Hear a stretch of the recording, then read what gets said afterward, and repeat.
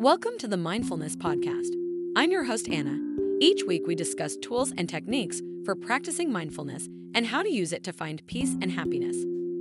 Today's episode is sponsored by Self-Pause, our favorite affirmation app for practicing mindfulness.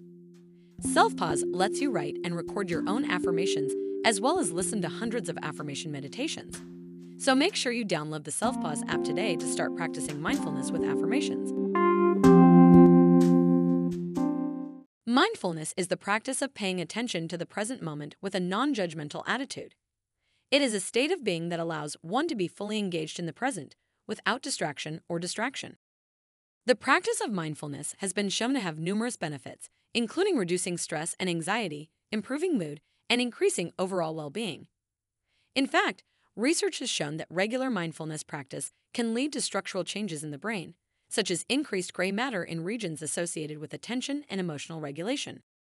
One way to practice mindfulness is through the use of mindfulness meditation, which involves sitting quietly and focusing on one's breath.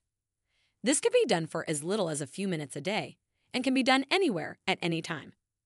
Another way to practice mindfulness is through the use of mindfulness-based stress reduction, MBSR, which is an 8-week program that combines mindfulness meditation with yoga and body awareness exercises. Another popular method is the use of mindfulness in daily activities, such as eating, walking, and even washing dishes. This can be done by paying attention to the sensations and emotions that arise during the activity and by being fully present in the moment. Mindfulness can also be practiced in the workplace, where it can lead to improved job performance, better relationships with colleagues, and reduced burnout. Some companies are even incorporating mindfulness training into their employee wellness programs. In addition to its many benefits, mindfulness is also a relatively low-cost and low-risk intervention. It does not require any special equipment or training and can be practiced by anyone, regardless of age or physical ability. It's important to note that mindfulness is not a one-size-fits-all solution, and it may not be suitable for everyone. Some people may find it difficult to quiet their minds or stay focused during meditation, while others may find that it worsens their symptoms of anxiety or depression.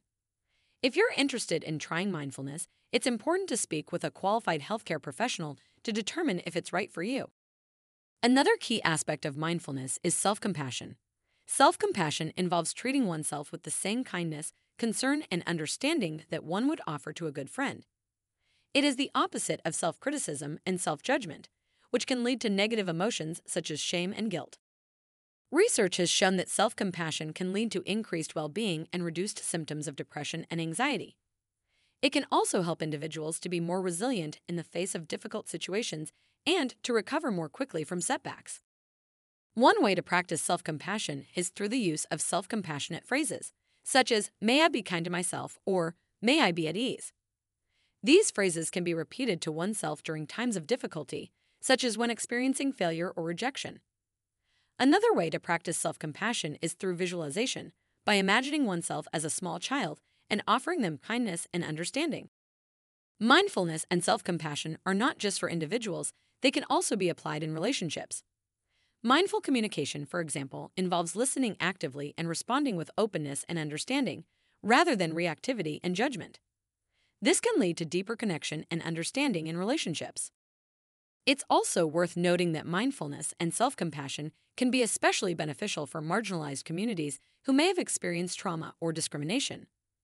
Mindfulness practices can help to promote healing and resilience, and self-compassion can help individuals to develop a more positive self-image and to be more kind and understanding towards themselves.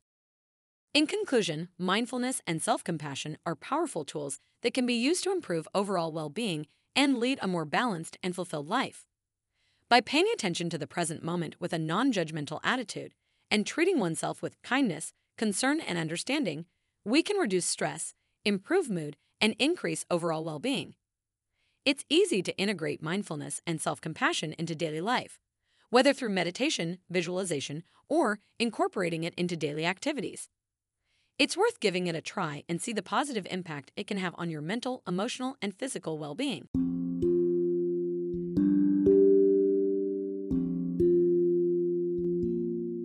You've been listening to the Mindfulness Podcast.